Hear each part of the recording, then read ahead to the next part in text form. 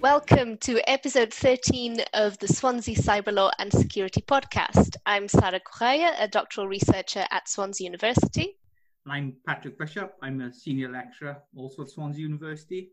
And today we have a very special guest, Kate Hopkins, which I'll let you introduce yourself. Hi, Kate. Hi, everyone. Hi, I'm Kate. I'm a doctoral researcher in Cardiff University at the Data Justice Lab, and I'm very excited to be here. We're very excited to have you here. Also, this is a very good day for you to be recording a podcast with us because we're recording on the 29th of April. Is it April? I can't remember what month we're in anymore. What day it is, but I know it's April. And it's actually the Swansea Cardiff varsity is going on. So don't get me started.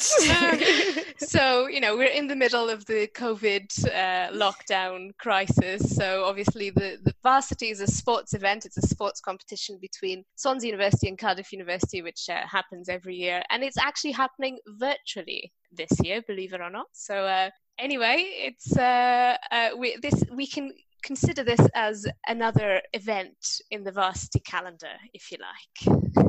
And Kate is very privileged because we wouldn't usually countenance a Cardiff person being involved in our podcast, but we made a very special exception today. I know. I feel like I'm on very, very sacred ground right now, and I'm going to watch what I say very, very carefully in the next half an hour. Rightio. Well, I should also say that, as always, the views expressed on this podcast do not represent those of our employers, research partners, or funders, etc. They are our personal views. So, today we were going to talk about, guess, something COVID related. And the topic for today is around health data and privacy in the context of the response to the COVID crisis. So there has been some concerns, a little bit of controversy over the way in which government organizations are partnering up with private sector organizations and bringing together a large amount of data in order to draw insights that are relevant to managing this COVID crisis. So we've picked up on a few things on the news. There's been a little bit of coverage, and here I'm going to reserve the analysis to the UK context. I don't know as much what's going on in other countries at the moment. I haven't actually looked beyond, but I should imagine that this is happening not just in the UK, but a lot more widely. So governments are bringing this data together. In order to do that, they're entering into commercial contracts with usually fairly large multinational tech companies. And there's also there's a bit of a proliferation of these apps that have been developed to monitor symptoms, collect local information on infections, and also there's ideas about developing apps which will enable the government to trace the contacts that people who have been diagnosed with COVID-19 have had with other people, so as to enable the lockdown to be relaxed. So if we are able to trace everybody who's been in contact with those infected, if you haven't, then you can sort of resume normal life. That's the idea anyway. So just to give a little bit of context to the discussion here, I'll just say a little bit about what's been happening in the UK, and then we can talk about what our thoughts are on this. So back on the 28th of March, so last month, the government announced a new health data platform that was being put together. So it's a big COVID-19 data store. It's being led by NHS affiliate bodies, so NHS England and Improvement and NHSX, so essentially bodies of the National Health Service here in the UK. So they're leading it. They're collecting together data such as the phone calls that are received by the 111, which is the non-emergency number here, data that was already within the NHS.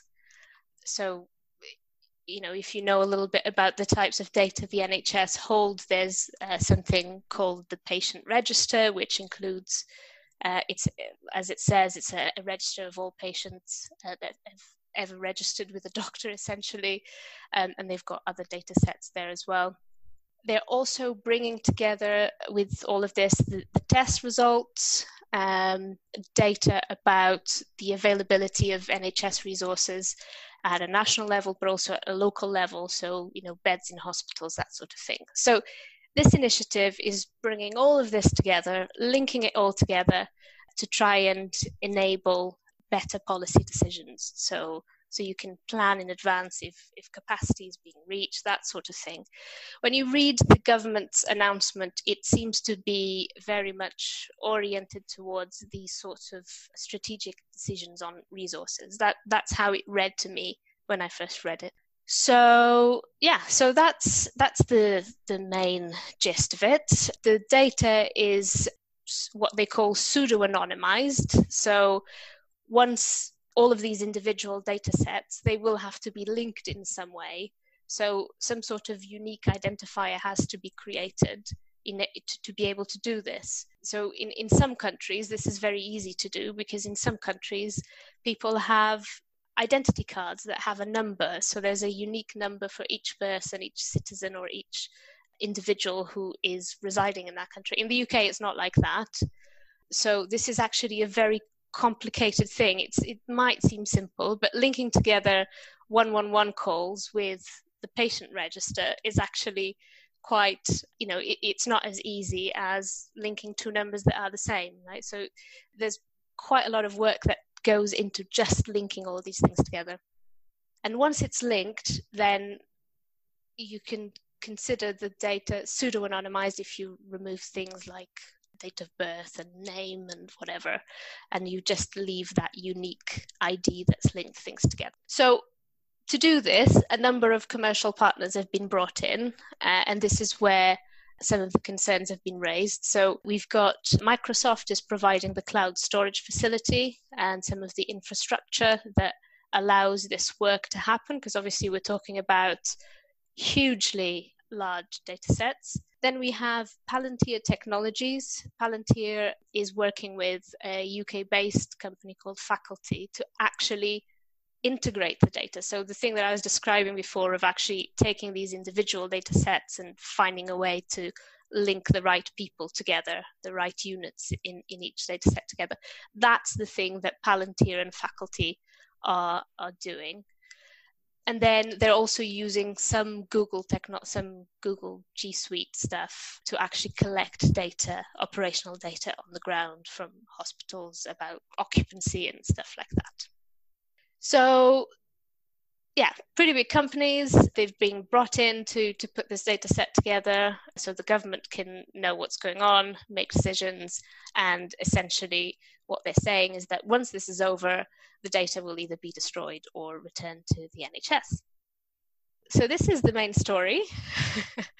There's other smaller stories about, the tracing apps, and some of them are being also developed in partnership between governments and tech companies, and others are just being developed by tech companies themselves. So that's also happening in parallel.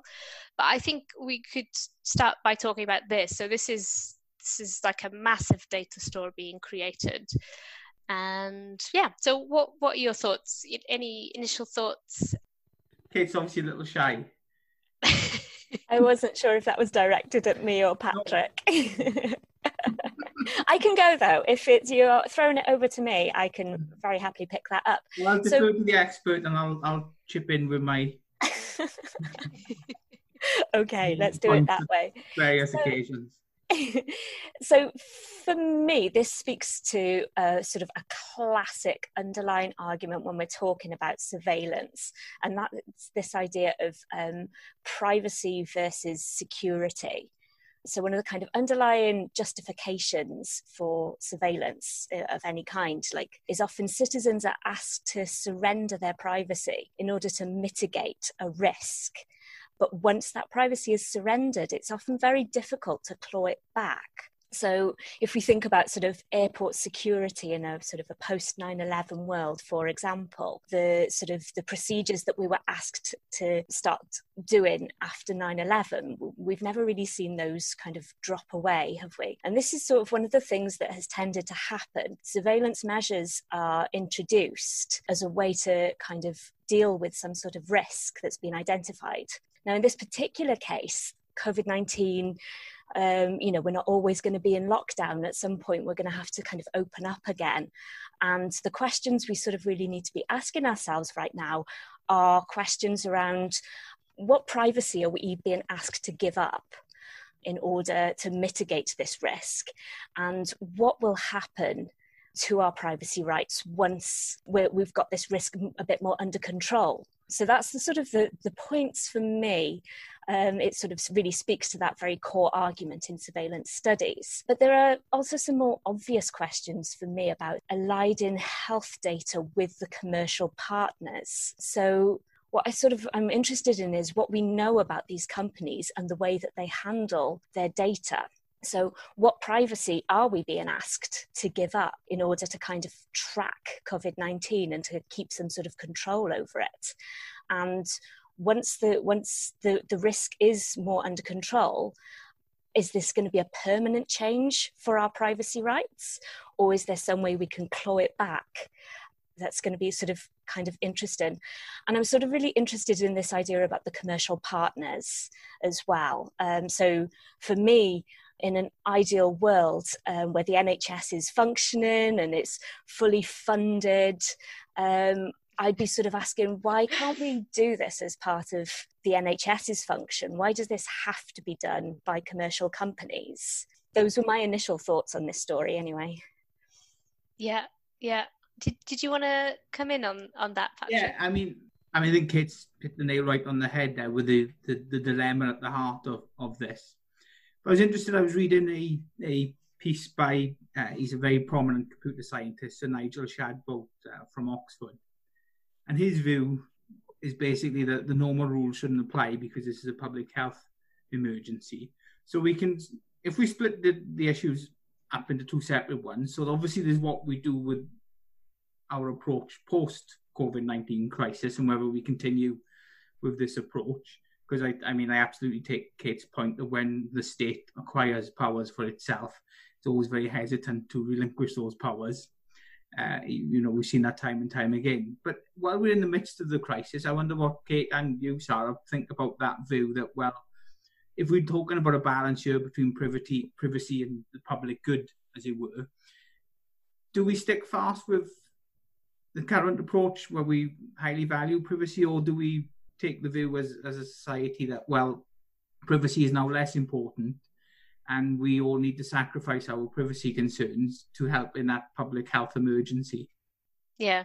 My view is kind of, I think that the government is quite right to do everything in its power with the data that is at its disposal to respond to this crisis in the best way possible. And I think all of that cannot happen without all of this cross-referencing of all of these different disparate databases that the NHS have in different places and other sources of data. I think the only way to respond is to, in a way, you can't do it without those unique identifiers. You can't really link things together to get a broader picture without, at some level, even if it's within the black box of the machine, but at some level, the names, the dates of birth, the addresses, the personal information is essential to create something that is of value here to respond to the public health crisis. So, I think that's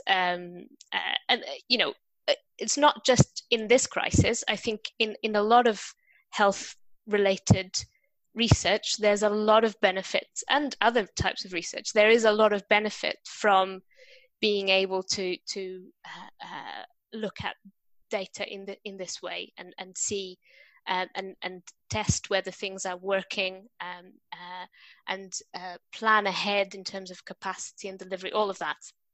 So, but that said, I do have some concerns about, I guess, the what Kate was saying before. So our ability to really be confident that the use of the data will be as contracted. If I'm certain that whatever contract Palantir has with the government, from what I've seen at least anyway, but I'd be very surprised if it wasn't doing all that it's possible to ensure that the data is only used for the purpose that it's intended. And I mean that's kind of the legal line in the UK, isn't it? You have to you define how the data is being used and what for, and any use outside of that wouldn't be legal. But it is concerning that, to the extent that we are so reliant on these big tech companies to deliver these products, it is concerning whether or not we're able to hold them accountable in any way for any misuse, and whether there is in fact control as to what goes on, in the post-COVID world. So that's one thing. Developing that sort of capacity in-house, I think is the only way to ensure that this kind of research is done in a way that is to the extent that it's possible, accountable, democratically accountable. If a government does something wrong, there is a recourse. They can be voted out of government. They can be held accountable for their actions. What happens? What the decisions Palantir makes, they're not really open to any kind of scrutiny. So that is concerning. But the other thing that I think is worth thinking about is the extent to which being able to identify the individual within these large data sets, and being able to say, okay, these individuals with these characteristics are not, they're for some reason they're proportionately, significantly more infected than other groups, for example, or these individuals, we know from their GPS coordinates that they have been more than 5 miles away from their house, or whatever it is. So I think there is a risk that being able to drill down to the individual level could shift responsibility from the wider problem to creating a smaller problem that is a lot more manageable, which is problematic individuals, which is a lot easier for a government to deal with and claim success at dealing with problematic individuals than it is to deal with the wider issue of public health and the funding of the NHS and the supply chains and all this blah blah blah. So that's my other concern. I think you're absolutely right in sort of going back to what you sort of said about the transparency issues. I think that's really key to this debate here. And when I was sort of talking about maybe in an ideal world when all of this data collection and analysis would be done within the NHS, and the reason that I think that is because there's a layer of transparency that takes place in these public bodies that we don't see in private and commercial companies such as Microsoft. There's a veil to the practices that perhaps we wouldn't have if it was taking place within a sort of a publicly funded body. My question for the future is that, because I think it's becoming increasingly obvious, certainly to me, that the key to getting this crisis under control is data. If we look at countries that are successfully managing the crisis at the moment, or more successfully than the UK, one of the sort of features of it is the fact that people are tracking their symptoms and they have like a really clear idea of what the spread of the virus looks like within their boundaries. So it's becoming increasingly clear to me that data is key to getting this crisis under control. And I guess what I'm kind of saying is that maybe there's a way that this could be done with more transparency, so that we don't sort of have to have this concern in the back of our mind of, what do we do once this is over? What are we going to be asked to give up in terms of our privacy in order to get this crisis under control? And how are we going to get it back once the crisis has abated? I think there's two issues here. One, obviously, there's transparency, and I see the point, or the potential problem with the private sector involvement, is that they can often rely on the commercially sensitive argument when it comes to transparency. And of course, you have to have transparency first before you can have accountability. You need to know that something's gone wrong before you can take action against anyone who might be at fault for what's gone wrong. But I'm not sure I'm so optimistic that a entirely state-run approach would be that much better in terms of both transparency and accountability. And the other argument, I think, in favour of the private sector involvement in these cases is, this is an unprecedented, and it's a word that's been overused, but if ever there was a case where the word was appropriate, it's today. This is an unprecedented crisis, and why would you limit yourself to, just involve the state or just involve the private sector? Why can't, if they can't do it at this time, they never will be able to do it? Can private and public sectors work in harmony, so harnessing as much data collection and analysis power as is possible? Oh, you old cynic, you, Patrick. No, I think, it's an absolutely, it's a very good response in that, we need to use what is available to us in order to kind of get this crisis under control. For me as well, it's sort of one of the issues that it raises is this idea of consent as well. So as researchers, we obviously know that we have a responsibility to obtain informed consent from our participants. And this is also a discourse that is fully present in the world of healthcare as well, this idea of informed consent. But it seems to me that within the whole sort of the plan, from what we can see it, there's a certain amount of ambiguity as to this data's final destination. And I sort of think that there's a world of difference between them saying that they're going to destroy this data or they're going to give it to the NHS. And it's sort of just raising some questions for me about the nature of, when we're consenting to hand over this information about ourselves, what is the actual nature of that consent? Because can we really term it as fully informed consent if we're not entirely sure where that data is going to end up and in whose hands and for what purpose? Yeah, I think the ethical use of data like this by governments actually requires a level of consent within the public. And I think at the moment there's probably a wide consensus that people would rather. This is my guess. Obviously, I have no evidence to back this up, but I should imagine that in a situation of crisis, people have a tendency to you have to trust someone to try and resolve the crisis, and the government seems to be in the best position to do that. So I think in this moment, there's probably consent in that sense. But I think that quite often it's easier to think of consent in the legalistic sense. So in terms of, can we use this data legally without relying on said informed consent, which is probably true in this case anyway. But that's a very different question to the ethical question of, will we continue to have this general sense of trust and consent post the crisis? I'm not sure that would be the case. I think now is definitely a special time.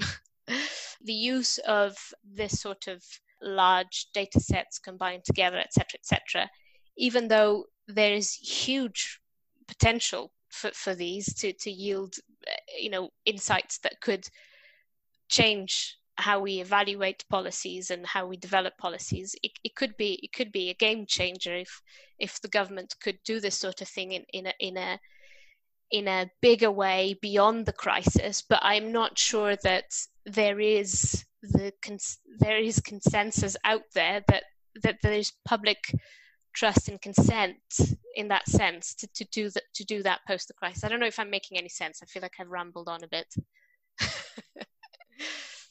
I mean, I think at the moment, consent, and I've used the word just consent there without the other words, informed and explicit, but certainly, well, maybe explicit consent, I think at the moment would be very easy to get. But I think that consent needs to have some sort of sunset clause attached to it. So while people might be accepting of limits or restrictions on their privacy at the moment, when the crisis is over, whenever that happens, then that consent needs to be revisited. So that's the danger as well, is that if there is some form of consent, and I agree with you, Sarah, I think there would be at the moment because of the ongoing crisis. Yeah. But that needs to be carefully monitored. So if the situation changes, as a basic GDPR principle, you can opt out at any time, I think is the bottom line.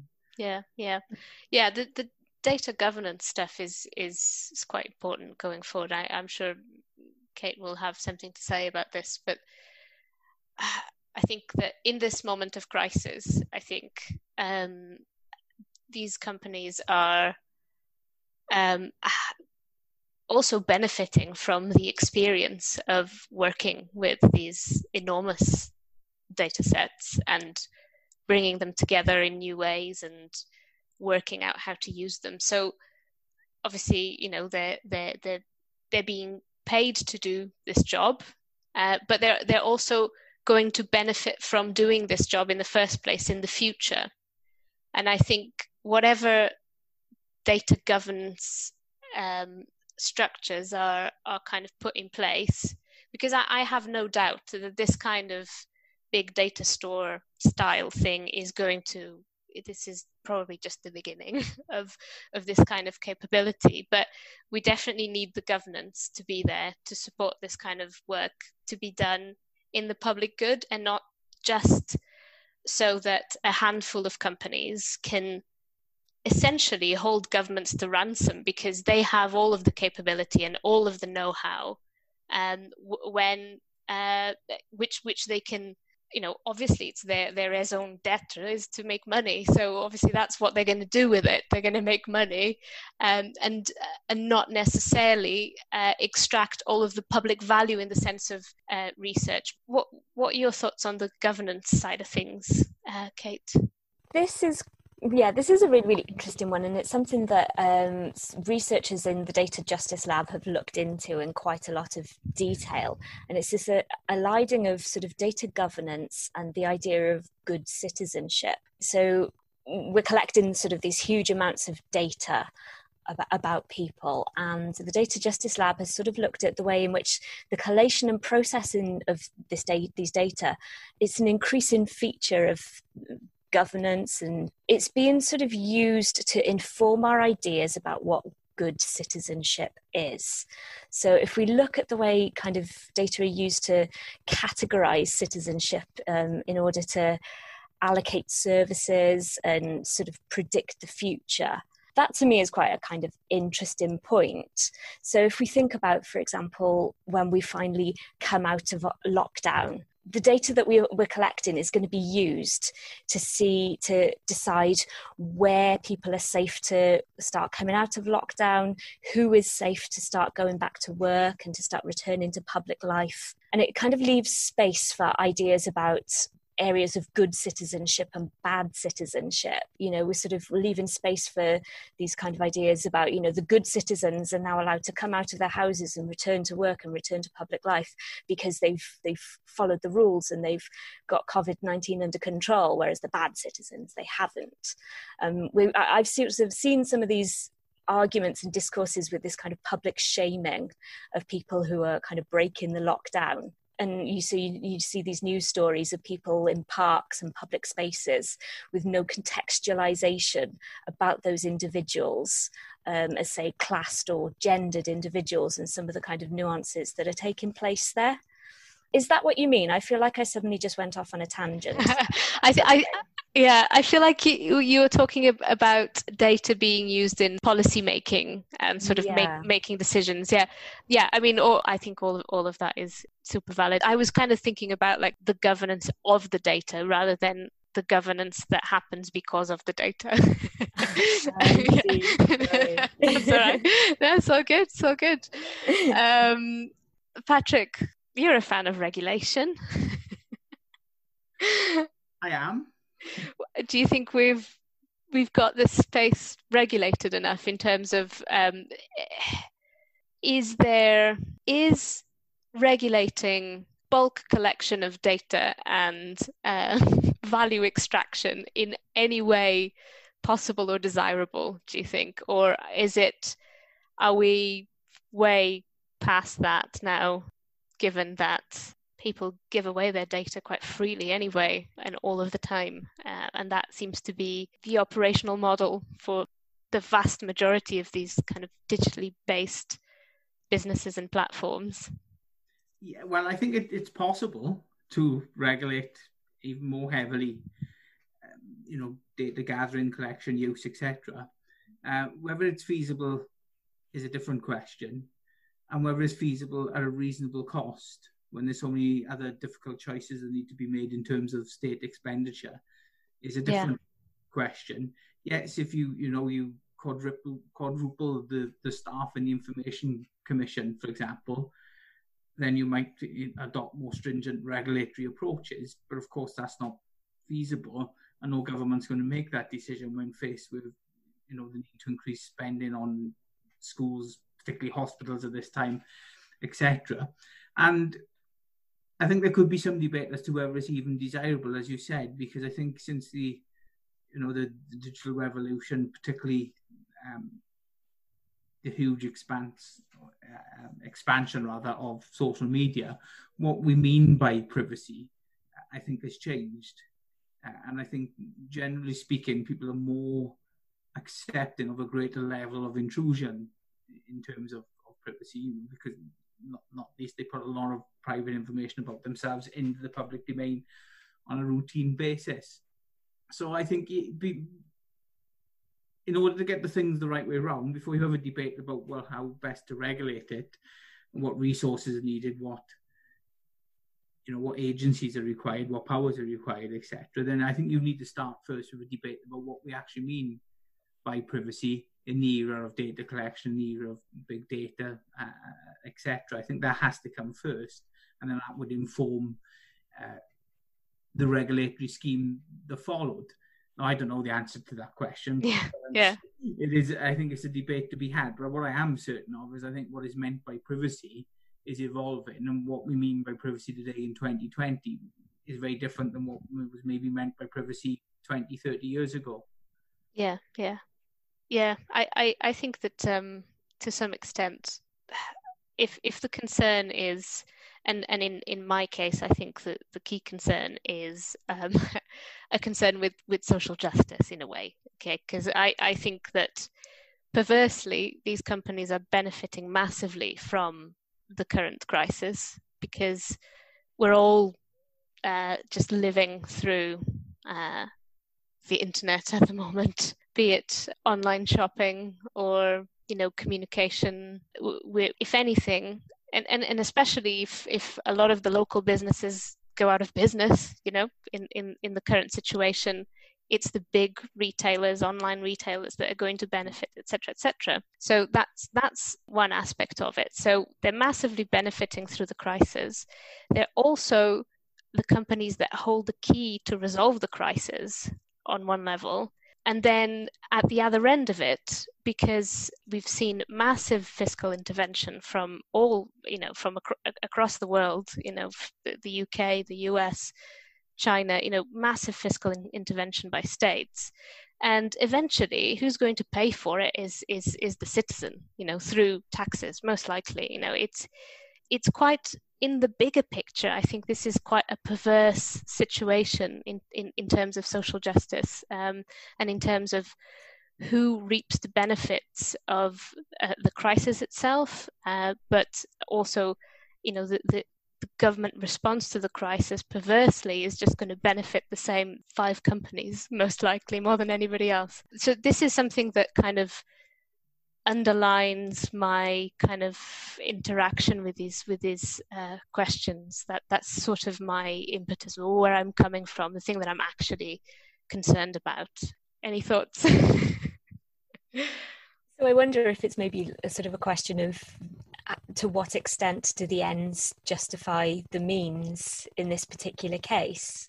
You know, we sort of all in agreement that we need to get this under control, and we need to use the resources that are available to us in order to sort of, work our way through this crisis. And it is sort of that age-old debate, isn't it? Do we do what's necessary to get through this? Are our actions justified by the fact that we will get this under control eventually, hopefully? It's quite an interesting. I don't think there's a podcast in the world long enough to get that debate under control.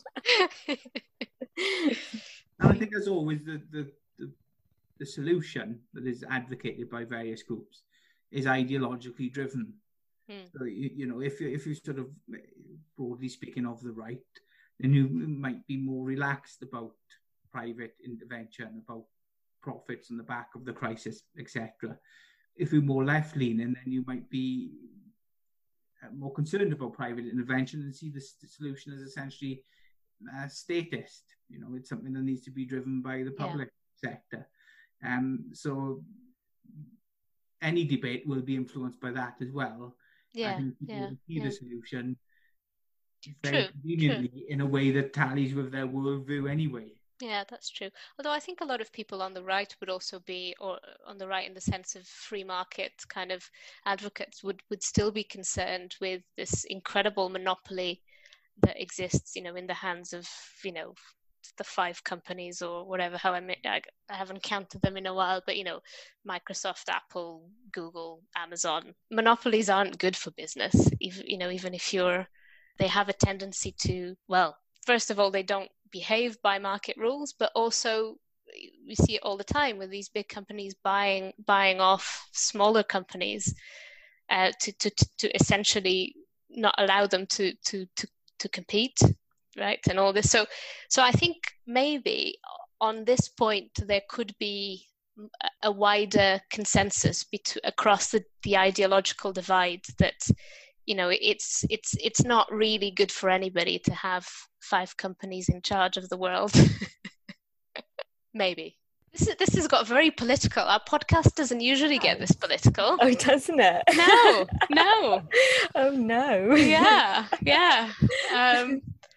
Well, that's a pity, because I was going to sort of try and change the tack slightly and ask some questions about a kind of an intersectional approach to COVID-19, and I don't think that's going to help with our political problem at all.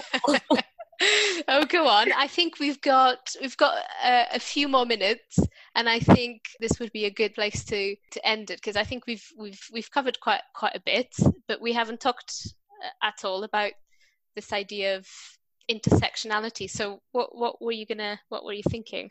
Well, so some of my sort of thoughts and observations as I've been kind of watching this sort of crisis unfold, there's been a couple of things that have caught my attention. So the Trades Union Council have raised some concerns about Black and minority ethnic workers and sort of asked, is there something going on with the virus that makes BAME people more susceptible? Is the mortality rate higher in BAME workers? And similarly, The Guardian have raised some concerns about the proportion of men to women who seem to be contracting the virus and sort of having a higher mortality rate.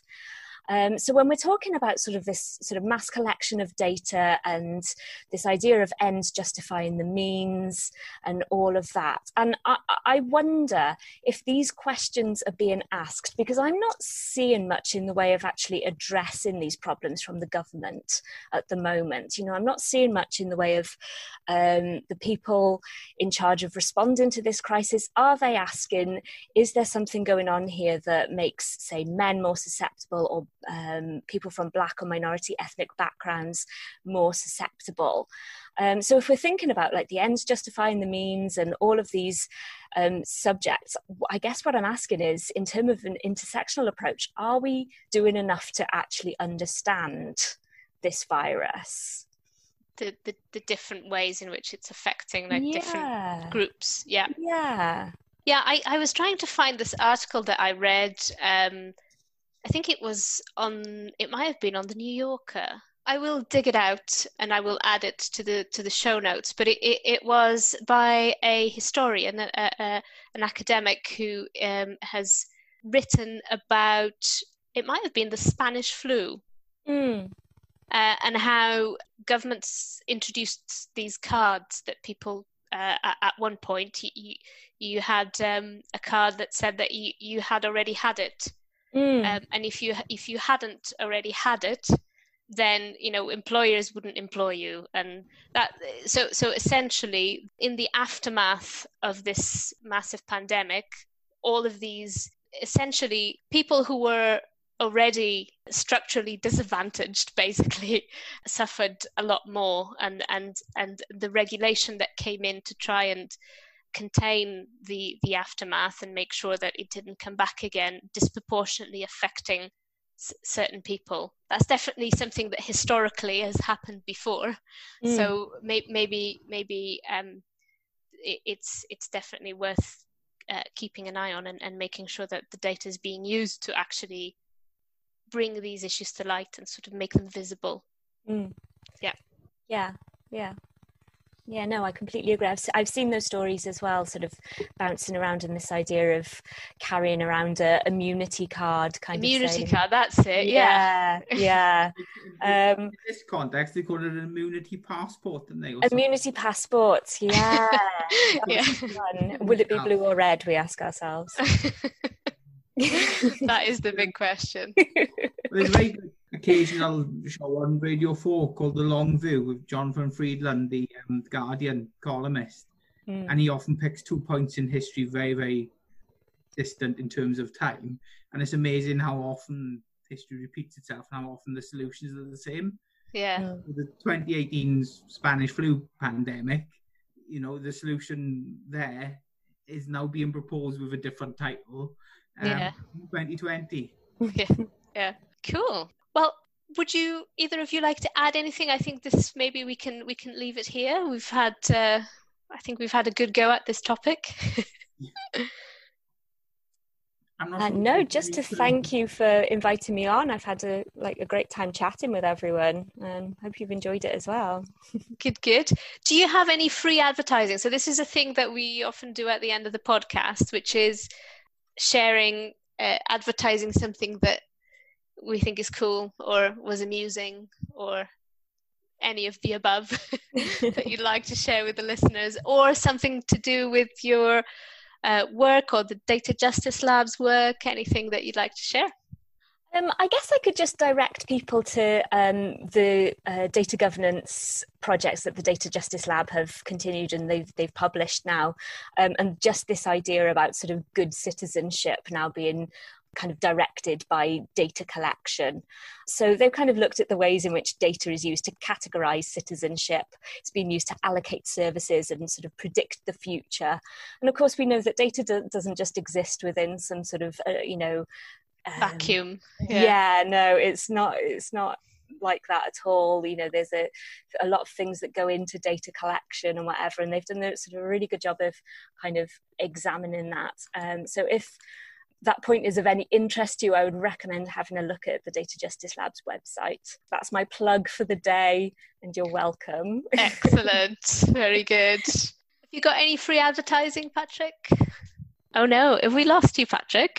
I'm back now. Oh, you're back. Welcome back. Oh, it's a good thing that you weren't online when Kate was saying all those terrible things about you just now. Still, he's back now, so we should stop. Quite a nice segue actually into our next podcast, where we'll be discussing the digital divide. Yes. My lack of reliable Wi-Fi. Yeah. We were just doing some free advertising, and I was wondering if you had anything that you wanted to give a shout to before we go. there's not much going on in the traditional way. But for anyone who's listening, who's got an interest in cyber matters, cybercrime, terrorism, etc., then just to let them know that we're still open for applications on our innovative and brilliant MA in cybercrime and terrorism. Yeah, that's a good one. Yeah, excellent. And I've got one which is not as serious as yours, where either of yours were. It's essentially, I'll add this to the show notes, but it's a company that is essentially selling farm animals, and particularly llamas. So you can subscribe, and they will add a farm animal to your Zoom calls. So you can surprise everybody on your Zoom call by having a llama join you. So that really amused me this week. It's not just animals, Sarah, is it? You can have goats, pigs. Yeah, you can have. There's a full range of farm animals that you can have. I am seriously considering starting a side hustle with a cat. There's got to be a market out there for Zoom cats. Well, I'm making a Zoom apparel online store. Yeah. Well, like all in one, looks like a suit that you can easily put your arms in, and so whatever's below sort of chest. Patrick, that's been done. It's been done. It's been done. Always too late. Maybe you could try other ranges of, I have to recall my email that was sent to Dragon's Den now, aren't I? Brilliant. Okay, fab. Well, thank you very much, both of you, and thank you to our listeners, and see you next time. Bye-bye. Bye.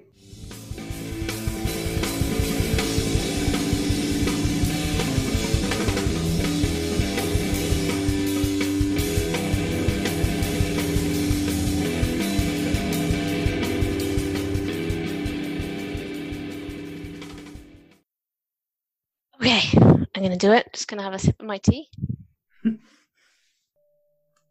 What was that? Oh, sorry, I forget. Is Kate? It was Katie Vaughan inviting me to a Zoom meeting. You're joking. Honest to God. So, as regular listeners of our podcast will know, all 25 of them, this is almost a feature, I think, that whenever we record, we get a phone call from Katie Vaughan. Yes, again. Amazing. So anyway, as I was saying,